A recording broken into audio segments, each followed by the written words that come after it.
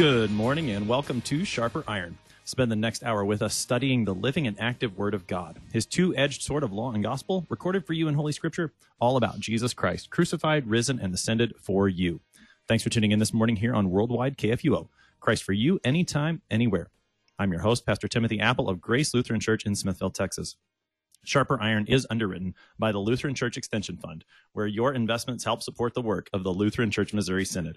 Visit lcef.org for more information. On this Tuesday, February 4th, we are studying Matthew chapter 8, verses 18 through 30. As Jesus continues his ministry around the Sea of Galilee, he shows himself to be the Lord over his disciples, Lord over the wind and the waves, and Lord over Satan and his demons. To help us sharpen our faith in Christ this morning as we study God's Word, we have a full round table of pastors. This is not a round table, but we're calling it that anyways. We're broadcasting live this morning from Faith Lutheran High School in Central Texas. That's located in Warda, Texas, the big sprawling metropolis between Giddings and LaGrange. In our roundtable this morning, we have a few familiar voices and one new voice. First, we have with us Pastor Dustin Beck, who is pastor right here at Holy Cross Lutheran Church in Warda, Texas. Pastor Beck, good morning. Good morning, Tim. We have Pastor Nate Hill from St. Michael's Lutheran Church in Winchester, Texas. Pastor Hill, good morning. Good morning, Pastor Apple. And then the newcomer, Pastor Jason Casper of Mount Calvary Lutheran Church in LaGrange, Texas. Pastor Casper, welcome to Sharper Iron. Thank you, sir. Brothers, it's good to be with you. This is a new thing for us here, so we're going to do our best to help our listeners sharpen their faith in God's Word today with Matthew chapter 8, verses 18 through 34. Pastor Beck, if you'll get us started this morning with a bit of context as we dig into the text. Sure, yeah. This is a great text, especially for a roundtable with three guests, because there are sort of three sections here. After several days of healing, I mean, Jesus has finished the Sermon on the Mount. He's gone out and he's healed several folks. He's driven out demons, and then he's just sort of, I mean, I guess the way that we put it, especially in this Epiphany season, is that he has manifested his reign. Right? The inbreaking of the kingdom of God. He's shown glimpses and glimpses and glimpses, but now he's going to command something of a strategic retreat. He's going to back away, he and his disciples, from the crowds and everybody else, and he's going to draw away. And as he draws away, we're going to see that there are going to be some folks that maybe want to follow him, maybe don't. Jesus is going to answer that with some harsh words, some seemingly harsh words. Jesus is going to go with his disciples into a boat, and then Jesus is going to continue to bring his kingdom to hurting people. So when we read this, I think it's a good thing to point out the fact that Jesus does from time to time, well, at least in the Gospels, he doesn't always and at all times allow his kingdom to simply burst onto the scenes. There are times when he retreats for prayer. There are times when he takes the disciples away for teaching. And so in this instance, we see one of those times. Of course, he's giving us foretastes and he's giving us pictures, images, really, of what is to come in the final eschaton on the last day when Jesus comes again, the full healing of our bodies, the full restoration of our soul. So we look for that day, but until then, we've got this text to guide us. We've got this text to remind us just exactly what Jesus has come to do. Gentlemen, anything to add to the context as we prepare? They're looking at me like they've never talked to me before. You get blank stares instead. That's right. This is a group, by the way, that meets regularly to study the text. And so we're just incorporating this into what we normally do. It's important for pastors to get together to sharpen each other's faith in God's Word. And so we're glad that you're with us here this morning as we do that for each other, that it will bless you as well. So let's go ahead and dig right into this text, Matthew chapter 8, beginning at verse 18. Now, when Jesus saw a crowd around him, he gave orders to go over to the other side. And a scribe came up and said to him, "Teacher, I will follow you wherever you go." And Jesus said to him, "Foxes have holes and birds of the air have nests, but the Son of Man has nowhere to lay his head." Another of the disciples said to him, "Lord, let me first go and bury my father." And Jesus said to him, "Follow me, and leave the dead to bury their own dead." And when he got into the boat, his disciples followed him. And behold, there arose a great storm on the sea, so that the boat was being swamped by the waves, but he was asleep. And they went and woke him, saying, "Save us, Lord, we are perishing." And he said to them, "Why are you afraid, O you of little faith?" Then he rose and rebuked the wind and the sea, and there was a great calm. And the men marveled, saying, "What sort of man is this, that even the wind and sea obey him?" And when he came to the other side, to the country of the Gadarenes, 2 demon-possessed men met him, coming out of the tombs, so fierce that no one could pass that way. And behold, they cried out, "What have you to do with us, O Son of God? Have you come here to torment us before the time?" Now a herd of many pigs was feeding at some distance from them. And the demons begged him, saying, "If you cast us out, send us away into the herd of pigs." And he said to them, "Go." So they came out and went into the pigs, and behold, the whole herd rushed down the steep bank into the sea and drowned in the waters. The herdsmen fled, and going into the city, they told everything, especially what had happened to the demon-possessed men. And behold, all the city came out to meet Jesus, and when they saw him, they begged him to leave their region.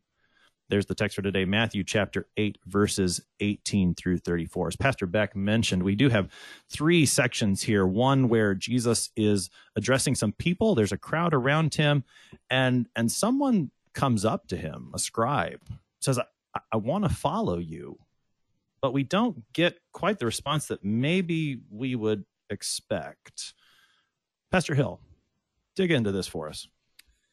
Yeah, the interesting thing that we see here with this scribe that comes up to talk to Jesus and indicate that he's got a desire to follow him wherever he goes is he's speaking in the future tense. He says, "Teacher, I will follow you wherever you go." It reminds me of the kind of gimmicky sign that you see at various restaurants or places that says, free lunch tomorrow.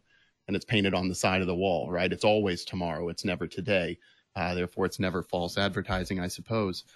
Jesus looks into his heart and through the eyes that only he can perceive with, understands that this scribe has no idea the cost of what it would mean to follow Christ. And this is a theme, of course, throughout the Gospels, that people expect that following Christ will be something that brings them some sort of glory or acclaim in the eyes of the world. But as is shown in Jesus' own life, it's a cruciform life of the disciple, one that's not fully understood yet in the fact that they've not seen Christ go to the cross. But with his eyes focused there, he knows what he'll be doing, and that if a disciple's to follow in his footsteps, that we certainly in our own ways will be bearing our own crosses and giving up very, very important things to us, things that are near and dear for the sake of following him. And I just wanted to chime in that it's interesting the way that the scribe approaches Jesus, right? He refers to him as teacher, rabbi. He calls out to him as teacher, which sounds like something that is a respect. But in the Gospel of Matthew, something like 20 times, people refer to Jesus as teacher, and it's never the guys who are on the inside of the kingdom. It's always the people on the outside looking in. It's always the scribes, the Pharisees, the disciples of the Pharisees, folks like that. And contrast that with what came before today's text, in which you have lepers and you have folks, all different types of folks, actually calling out on Jesus as Lord. There's a big contrast between knowing Jesus as Lord and simply knowing him as a teacher, right? Just wanted to add that in. What about Jesus' response then? He brings up, Jesus does this a lot. I've been noticing as we've been going through the Gospel of Matthew. He uses images from nature. Here we've got foxes and birds. We've heard from birds again. What is Jesus' response to this man? How does he temper his excitement, or maybe give him a true picture of what it means to be a disciple? So he doesn't outright say no, does he? He doesn't tell the guy, go home. He doesn't tell the guy, no, not interested. He just simply tells him what the expectations are of the reign of God. Right? He says, this is what the kingdom looks like. He says, there's no comforts as far as earthly comforts. There's no place that you can call your own, because we're going to suffer all things in this life. We're going to take up Jesus, and so he allows the man's own heart to convict himself. Right? Jesus puts out the hard word for him that says, the Son of Man and those who follow, by extension, have no place to lay their head. And then the man walks away condemned. It's kind of like the rich young ruler in Matthew's gospel, right? That comes and says, what good thing must I do to be saved? And Jesus says, keep the law. And then he says, well, you lack one thing, sell all that you have and give it to the poor. He doesn't tell Jesus doesn't tell the man, you can't do that. He simply lays out the expectations, and the man is unable to live up to them. There is a curious difference, though. In this case, we don't know what happened to this guy. So instead of the rich young ruler who goes away sad Sure. and empty, this one, something happened. Yeah, exactly. The other shoe doesn't drop, though. Yeah. What's the significance that we don't get the response from this man, Pastor Casper? Well, there's more room for us to read ourselves into this text and draw from it where the Word of God is pushing us in life. And I think that's got more room there, because the one that goes away sad, we don't ever want to put ourselves into that text, even though we still belong there. This one is a little easier for me to latch myself into. So in those cases, and this is true not just here, but say another good example would be the parable in Luke chapter 15, sons.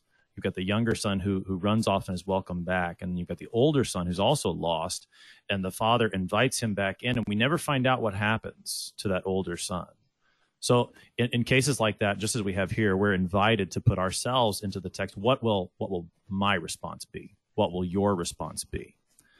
Another feature of Jesus' answer here, and I think this may be the first time that we've seen this, Jesus refers to himself by one of his favorite titles. He calls himself the Son of Man. Now, we use that phrase a lot as Christians. I mean, there's in the hymn Beautiful Savior, right? Son of God and Son of Man is one of the most maybe common places we see it. We see it all over the Gospels. Why does Jesus use that title to refer to himself? What's he doing with this?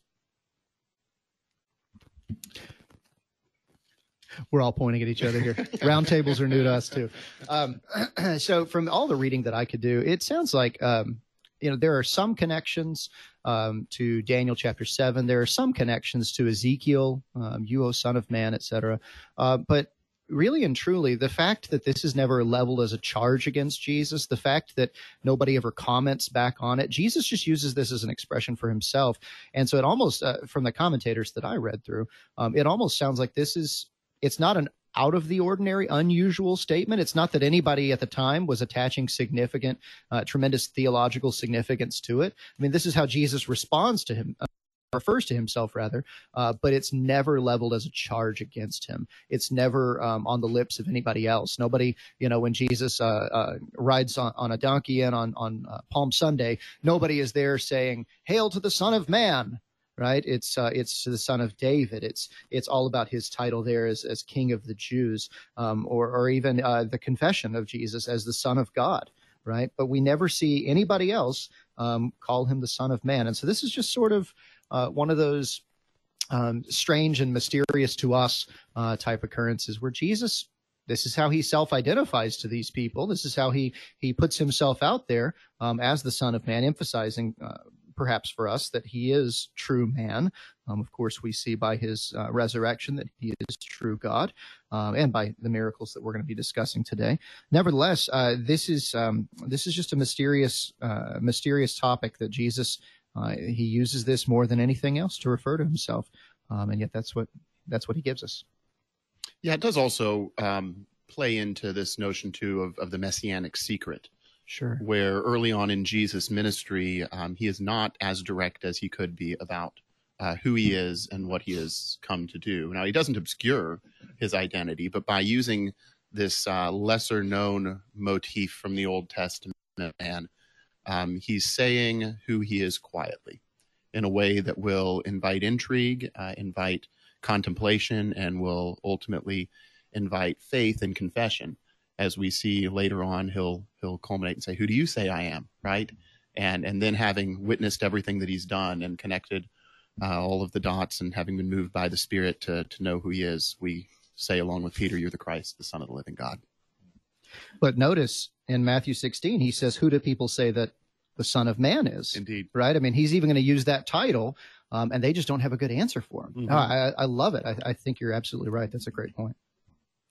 So Jesus, with this first scribe, who calls him teacher, says, look, there's not going to be the creaturely comforts if you come follow me. There's not going to be a place to lay your head. Don't expect earthly wealth, earthly prosperity. We're going to see this theme of persecution for the disciples continue in Matthew's gospel, especially as we get toward chapter 10 to the missionary discourse.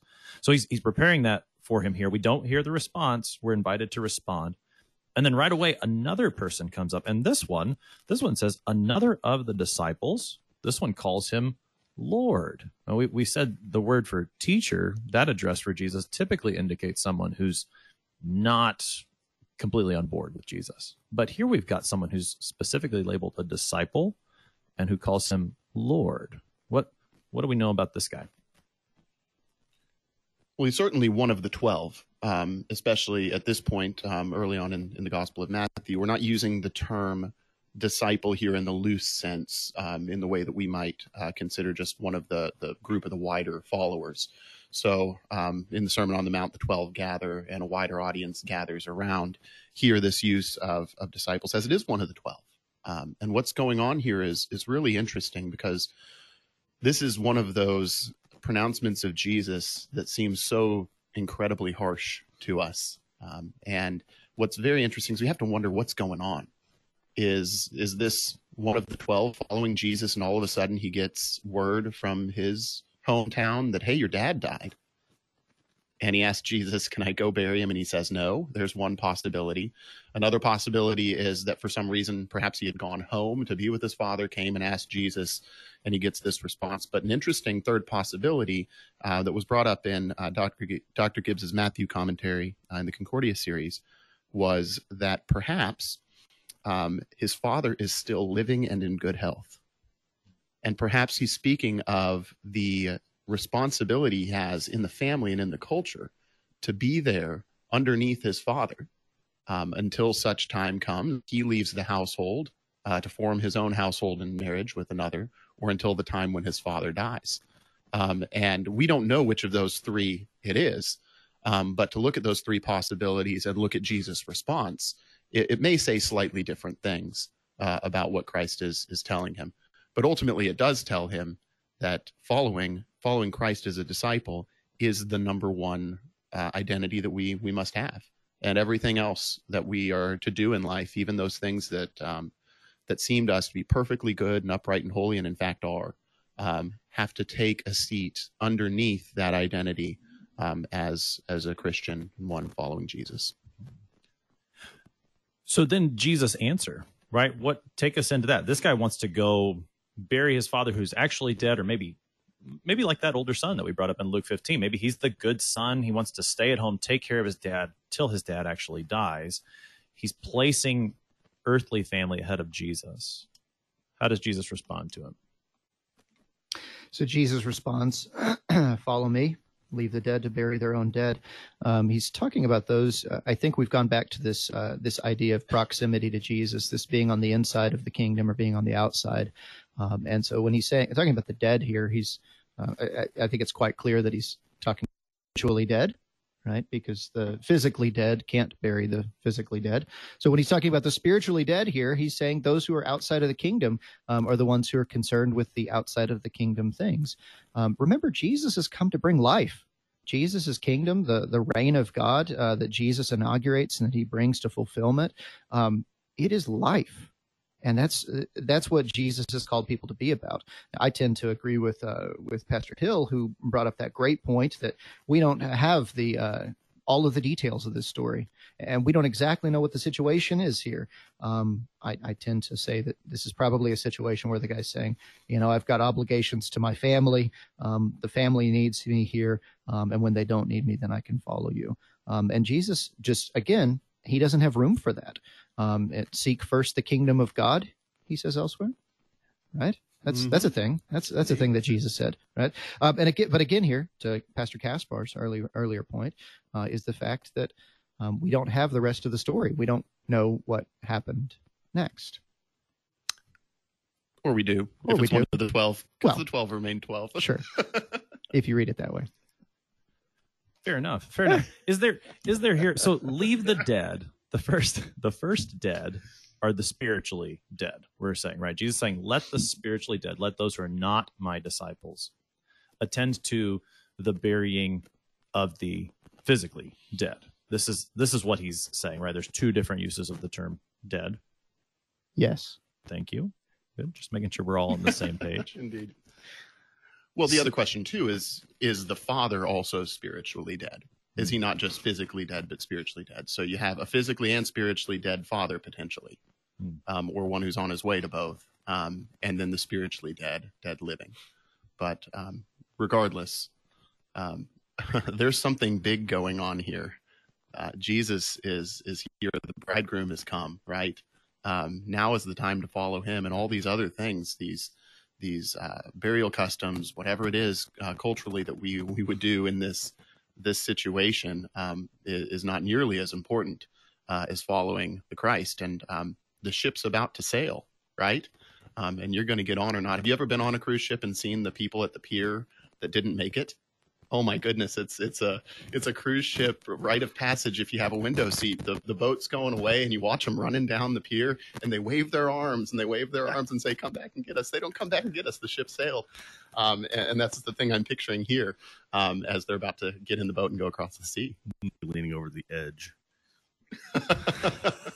So to this point, the reason that following Jesus is so important for both of these groups, whether spiritually dead or physically dead, is because of where he's headed. He's headed to the cross and to the empty tomb. And it's only the preaching of Christ crucified and risen that can do anything about the spiritually dead or the physically dead. Only in Christ is there resurrection. And I think we can go even farther to say that Jesus here invites his disciples into that journey. He calls them to follow him into death and finally resurrection. Absolutely.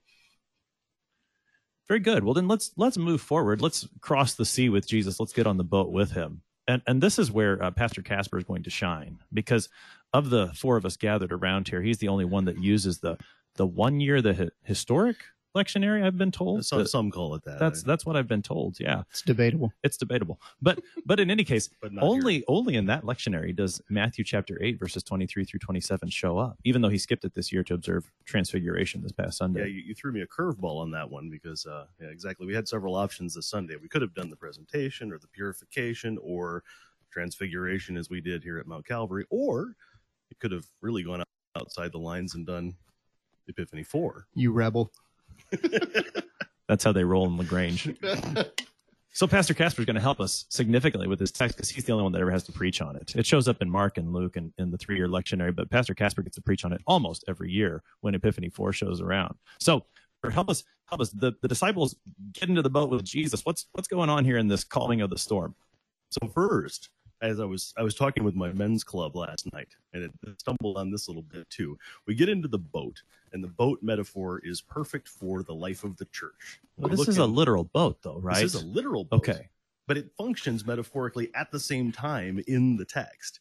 And so we have this opportunity to look at our own churches and see ourselves in this boat in a similar way. We look at the building of our churches, which have that sort of upside down boat structure in them, which is supposed to be visually echoing that sort of thing. And so what do we see? We see the disciples in the boat, and here, behold, a great storm arose on the sea, a great seismos, which is an interesting word to describe a storm on the sea. You just spoke another language. Yeah, sorry, Pastor Casper. seismos, which would usually mean from Greek earthquake, so a rumbling, shaking torrent in the sea, something that's described in a different way, and the sea shaking and under their feet. And what do?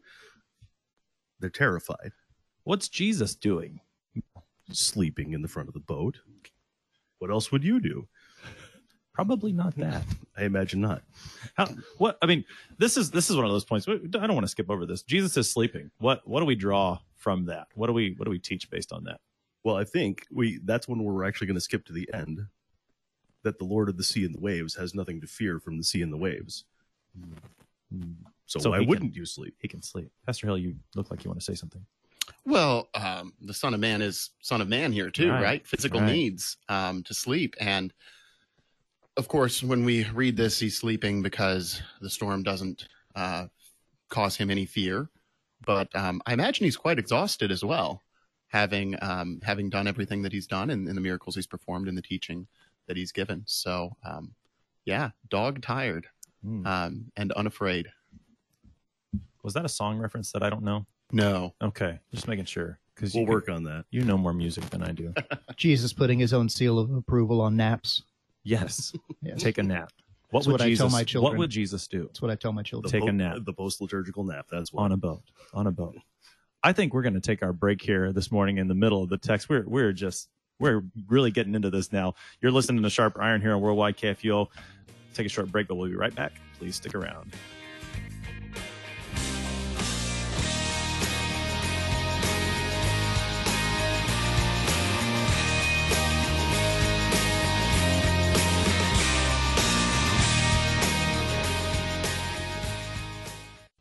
Since 1978, Lutheran Church Extension Fund has had the humble privilege of supporting Lutheran Church Missouri Synod ministries and her workers. Thanks to faithful investors, LCEF has provided thousands of church workers, congregations, schools, and organizations with the low-cost loans and resources they need to reach more people with the saving name of Christ. To learn more, visit lcef.org or call 800-843-5233.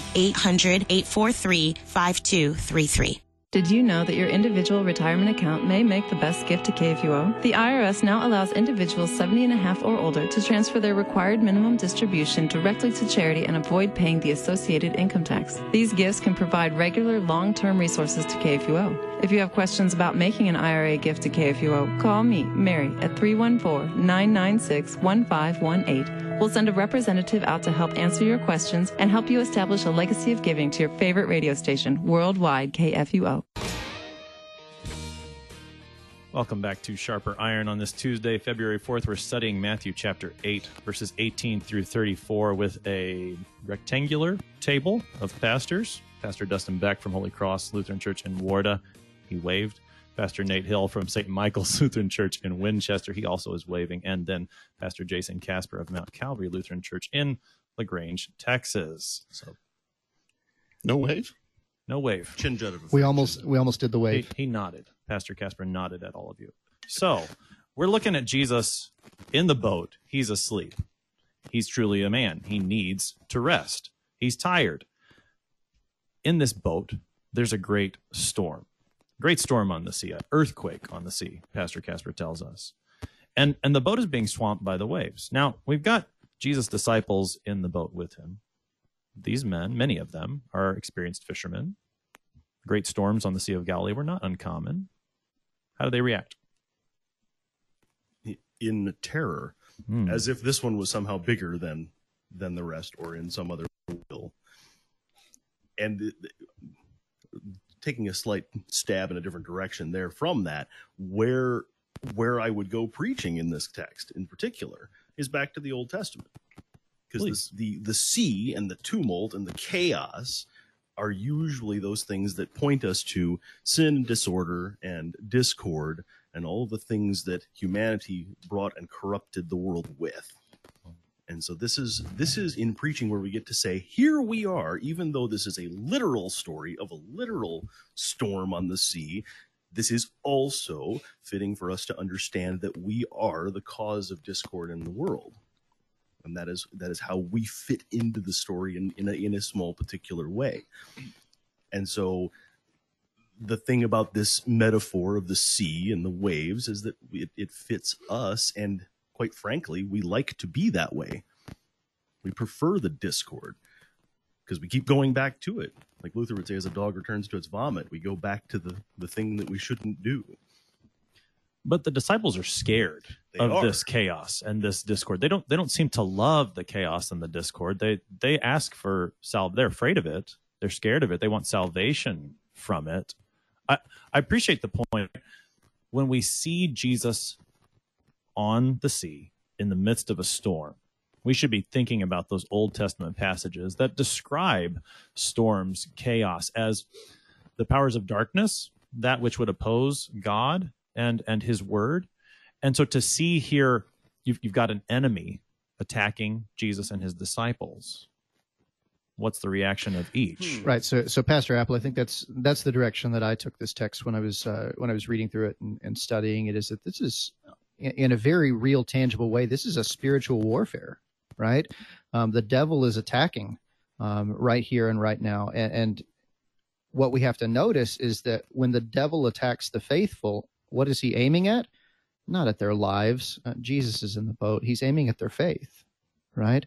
And so the question that is asked of them, Lord, don't you care? We are perishing, right? Lord, save us. We're perishing. When they come out with that response, you can see that their fear of we would call it nature, their fear of the unknown, their fear of the depths, their fear of the sea and of the storm is greater than their trust, their fear, if you will, in the Lord.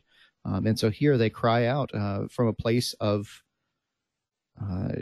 do you want to say disbelief, or do you just want to say a shaken faith? Maybe it's shaken faith.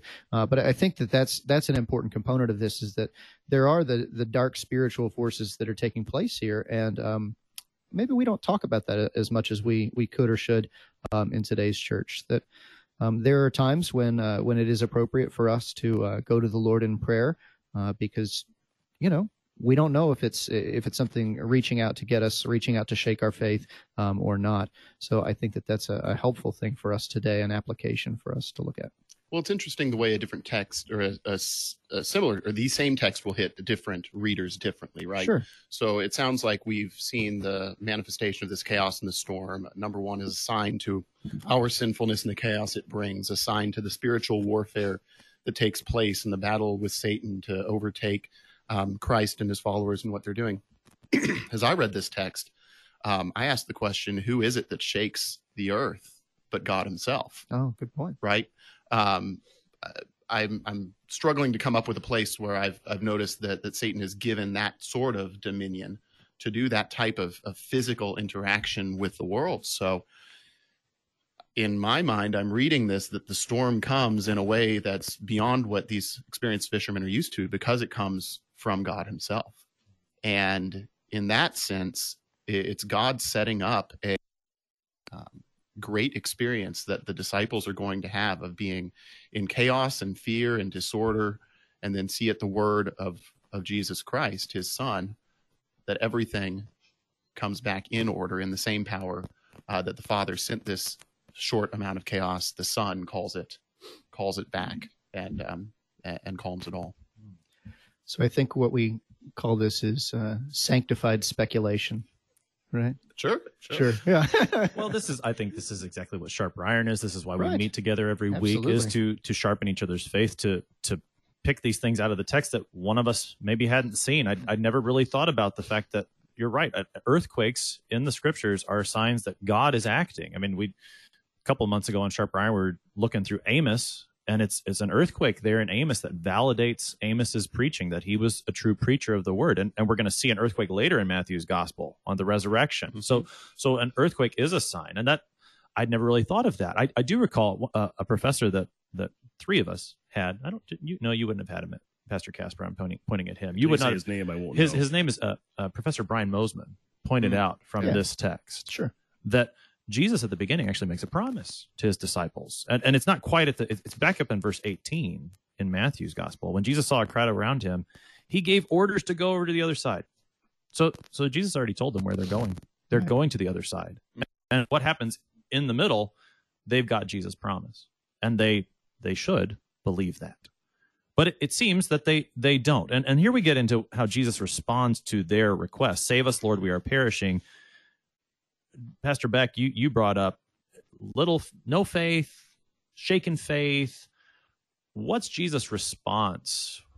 Yeah, I mean, he says, "Why are you afraid of your little faith?" And I think that's the idea that faith drives out fear. It's the idea that there's not really room in our souls to be afraid of the bad things, to be afraid of the terrors of this life. At the same time that we have faith. Faith drives that fear out. Does that make sense? That's kind of a short answer, but I think that's what Jesus is getting at here. He's not saying that they're necessarily faithless, but he's saying that their faith is maybe struggling. It's hanging on by a thread here because they've forgotten who it is that's in the boat. They're going to ask that question in a minute. Who is this guy? Right? But right now, they've kind of forgotten who they've got in the boat with them. And like you said, like you pointed out, his promise that he's already made. Let's go across the other side. It's going to happen. Indeed, the promise is secure, and yet we don't trust it, do we? No. That's us again. We of little faith. We're the ones that are shaken and disturbed, and that's us hiding in our unbelief. And we have that promise. We have that word.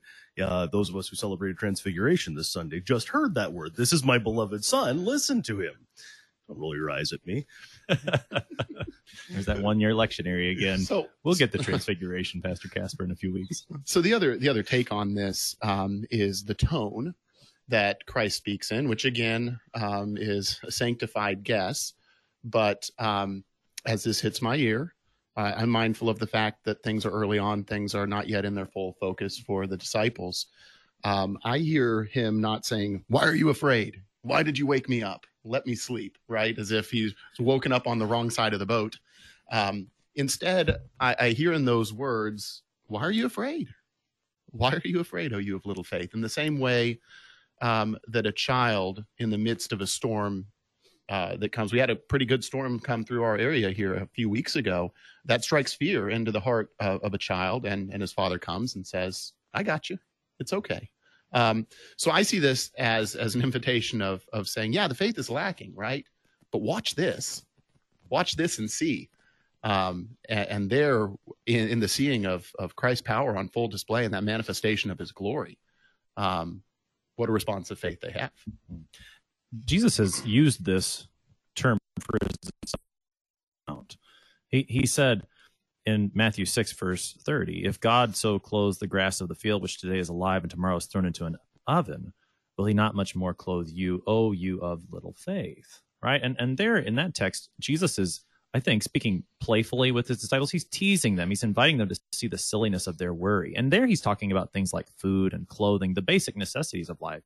Here he invites them into that same trust that in the middle of an earthquake, a storm on the sea that they have absolutely no control over, he invites them into that same trust even here with this call, "Why are you afraid, O you of little faith?" So, I mean, and this is, again, maybe a bit of speculation, but what would Jesus have had them do? What would have been the faithful response in this situation? Well, isn't crying out to the Lord the faithful response also? I think so. Yeah. Oh, Lord, have mercy. That's right up our alley, isn't it? So maybe they're not entirely wrong. They asked the right person. Sure. And they asked the right thing. But their fear is misplaced. Maybe so. They're afraid of the storm rather than afraid of the one in the boat. What does it mean to fear But God? they also, in their request, they draw an implication from it. They draw a conclusion. They say, "We are perishing," right? Are they actually perishing, or is Jesus in the boat with them, right? So I think it's not the problem isn't that they say, "Save us, Lord." Right? We're not going to get down on the disciples for asking Jesus to save them. Jesus is in the business of saving them, right? But we are perishing. Well, maybe it's not quite that bad. Maybe it's not quite that bad, right? Right. Leave the dead to bury their dead. Yeah. You're not the dead ones, disciples. You're Right. the living ones. Yeah. And, There you go. and here they should have recognized that. I love it. Yeah. So Jesus, in answer to their prayer, gets up, rebukes the wind and the sea, and there's a great calm. And the picture here, we shouldn't miss. You've got an earthquake. I've never been in an earthquake. I've probably never been in a storm like this. But help us see this in our minds, Pastor Casper. Well, it's just complete opposition. The great shaking quake of the waves, and then absolute still and calm on the other side of it. That is the miraculous moment of this particular text, this pericope. Here we have what's going on, absolutely everything, chaos, disorder, and then nothing, calm and perfect silence. And I think the word there that's used is no accident, that Jesus rebukes the wind and the wave. I mean, Stop it. Yeah. So to Pastor Hill's point that Jesus isn't getting onto the disciples up from his nap, I think he is getting onto the storm for waking him up from his nap. He says, "Stop it, be quiet, quit," right? And it does by his word, right? By his performative, living, and active word. At the word of Jesus, storms stop and the dead are raised. Incredible stuff happens when Jesus opens his mouth, which, again, to bring into our context, makes it so incredible that pastors have been given the authorization, the charge to speak a word of forgiveness and peace and grace to people who otherwise are afraid, or at least have the potential to be afraid of what happens next, right? Jesus, with this action, then causes these men in the boat to marvel, and they ask a question: what sort of man is this that even winds and sea obey him? What's the answer to that question? The question is, it should be clear in their minds, these faithful Jews who know the word of God, right? And yet they don't. And they've got it all over the place. They have it in Job 38. Who will shut the sea and the doors that burst forth from the womb and set the barriers and the bars? Psalm 65. We get the ends of the earth and the farthest seas. And the roaring of the waves and the tumult of the people that will be stilled by God. Psalm 89, you rule the raging sea. Psalm 107, he made the storm still. There's all sorts of opportunity for them to put it together, but as is often the case in Matthew, they don't quite get it yet, do they? They're not there. They do a lot of marveling, though. It's true. So the answer to the question is, what sort of man is this? This man is the Son of God. Yes. This is the mighty outstretched hand of God, saving his people from certain end. And again, maybe the fact that we don't have an answer to this question directly invites us to answer that question ourselves. Pastor Hill? Yeah, and I'm just so reminded of the opening words of the Gospel of John, right? He is the divine word, right? The one who was himself active in creation. As it says, all things were made through him, and without him was not anything made that was made, right? Father, Son, Spirit, all they're active in creation and not just divided up neatly across personal lines of creator, redeemer, sanctifier. So he does display the fullness of his deity here. That continues to be on display as Matthew continues. Jesus and his disciples get to the other side. They've made the cruise across the Sea of Galilee through this storm that Jesus has calmed. And they come to the country of the Gadarenes, and who do they meet? What's the scene when they get to the other side? Everyone Two demon-possessed men who are living in the tombs, right? We can read those words quickly, and I don't think get a full picture of what a strange sight this must have been. First off, of course, tombs, death, etc., were things that would have all been regarded as very unclean. And even here, away from the heart of Judaism, in Gentile territory, no matter what culture you're in, if somebody's dwelling in a cemetery, this is an uncomfortable reality. So I think he is just met with the strangest possible scene you could see of people disheveled, acting unusually. You've seen pictures similarly, I'm sure, of people who are struggling with some deep troubles or illness. It's just a very vivid image in my mind. Right, and I think that this even maybe harkens back to those words earlier in the chapter today, leave the dead to bury their own dead. I mean, here Jesus is encountering people who are living dead people, right? Not zombies per se, but I mean, these are people who are possessed by demons. These are people who are as good as dead to the wider society and probably to their families as well. And Jesus is going to bring life into this situation. The picture is Jesus going into enemy territory. I think. I mean, everything, and I think the whole scene here, going through the enemy territory, the sea tried to stop him, right? Thinking of all the chaos and everything that would have attacked there. Now he gets to the other side, and the forces of evil continue to align themselves against him. But the words that we get from the demons, right? And I think verse 29, these are the demons talking through these two demon-possessed men. What do they say to Jesus? What have you to do with us, O Son of God? Have you come here to torment us before the time? That's the confirmation answer, right? What does it say? All right. So Pastor Casper read the text for us again.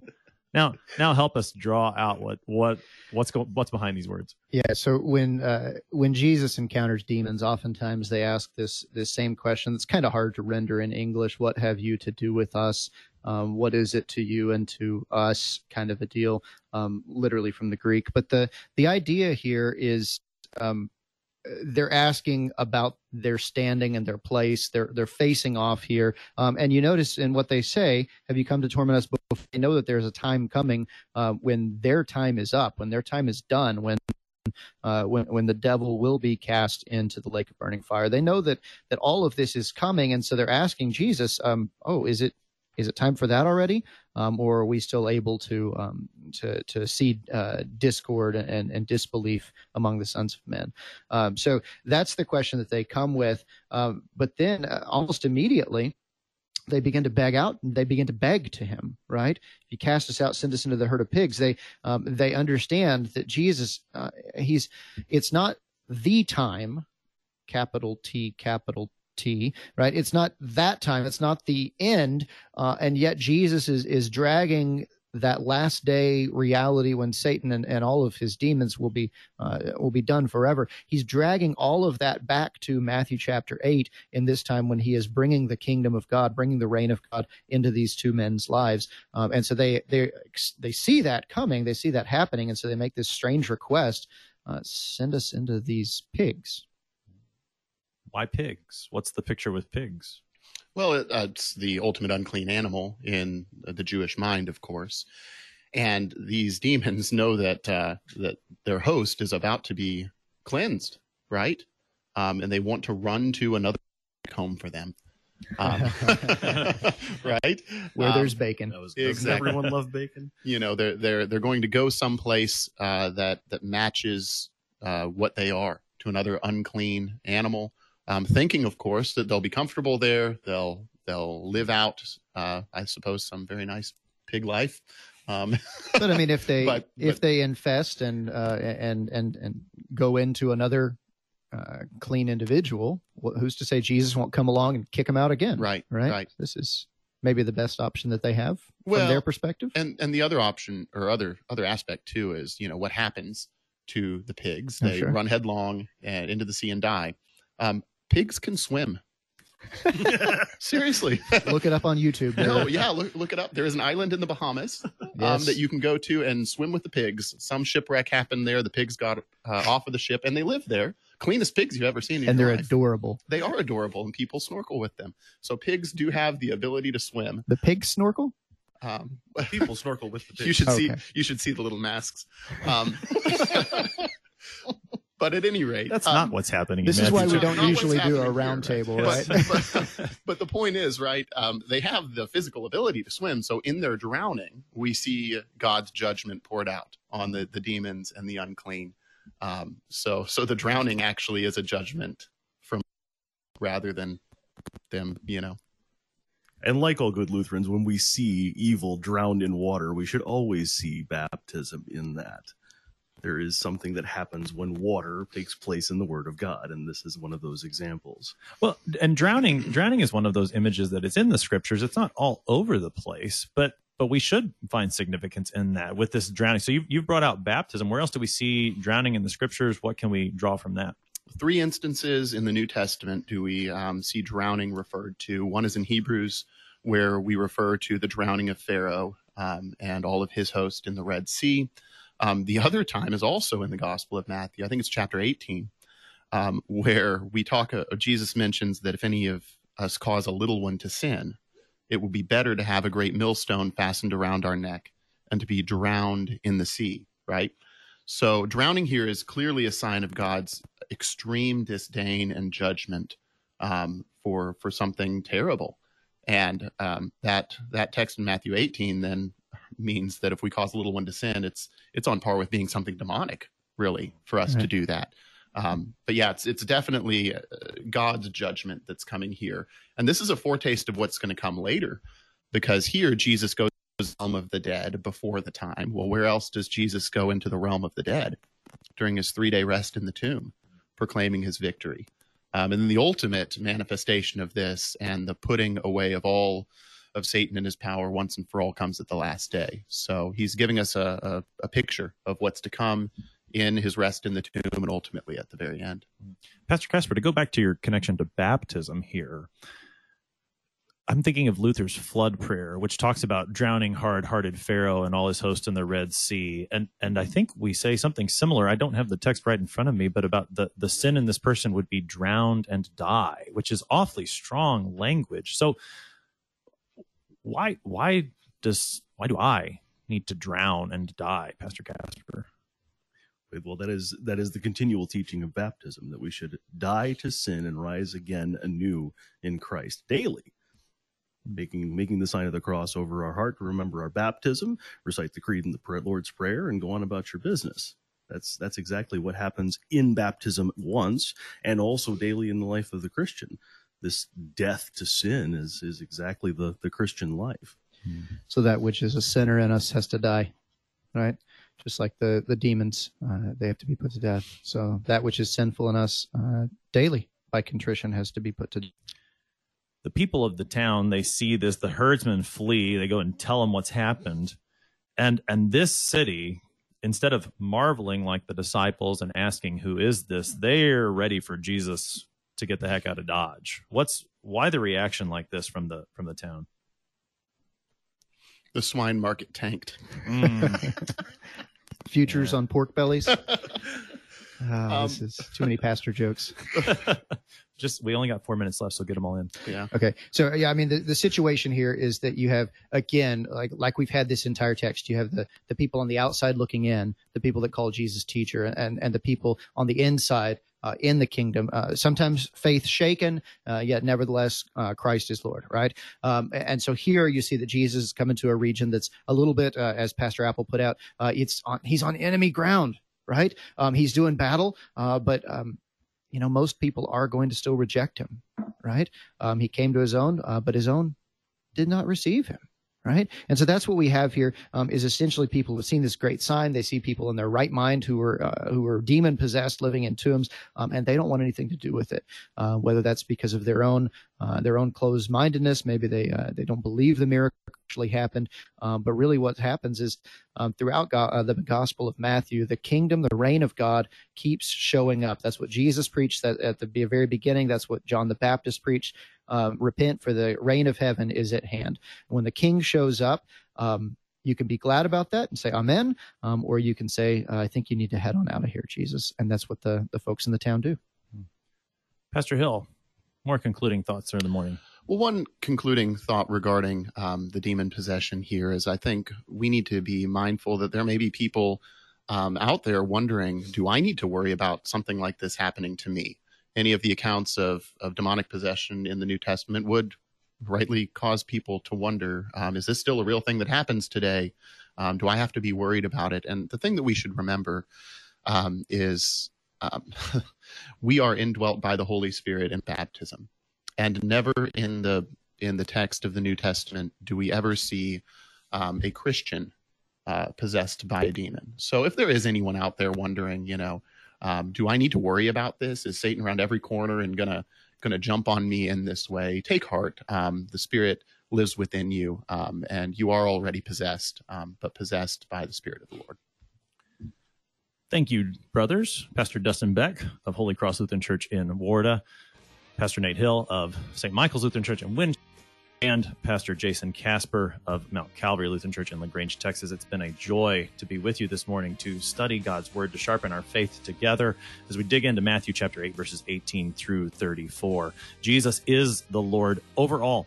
He is the one to whom we owe full allegiance because he alone can give us resurrection from the dead. He has the power over the wind, the waves, over Satan, over death itself.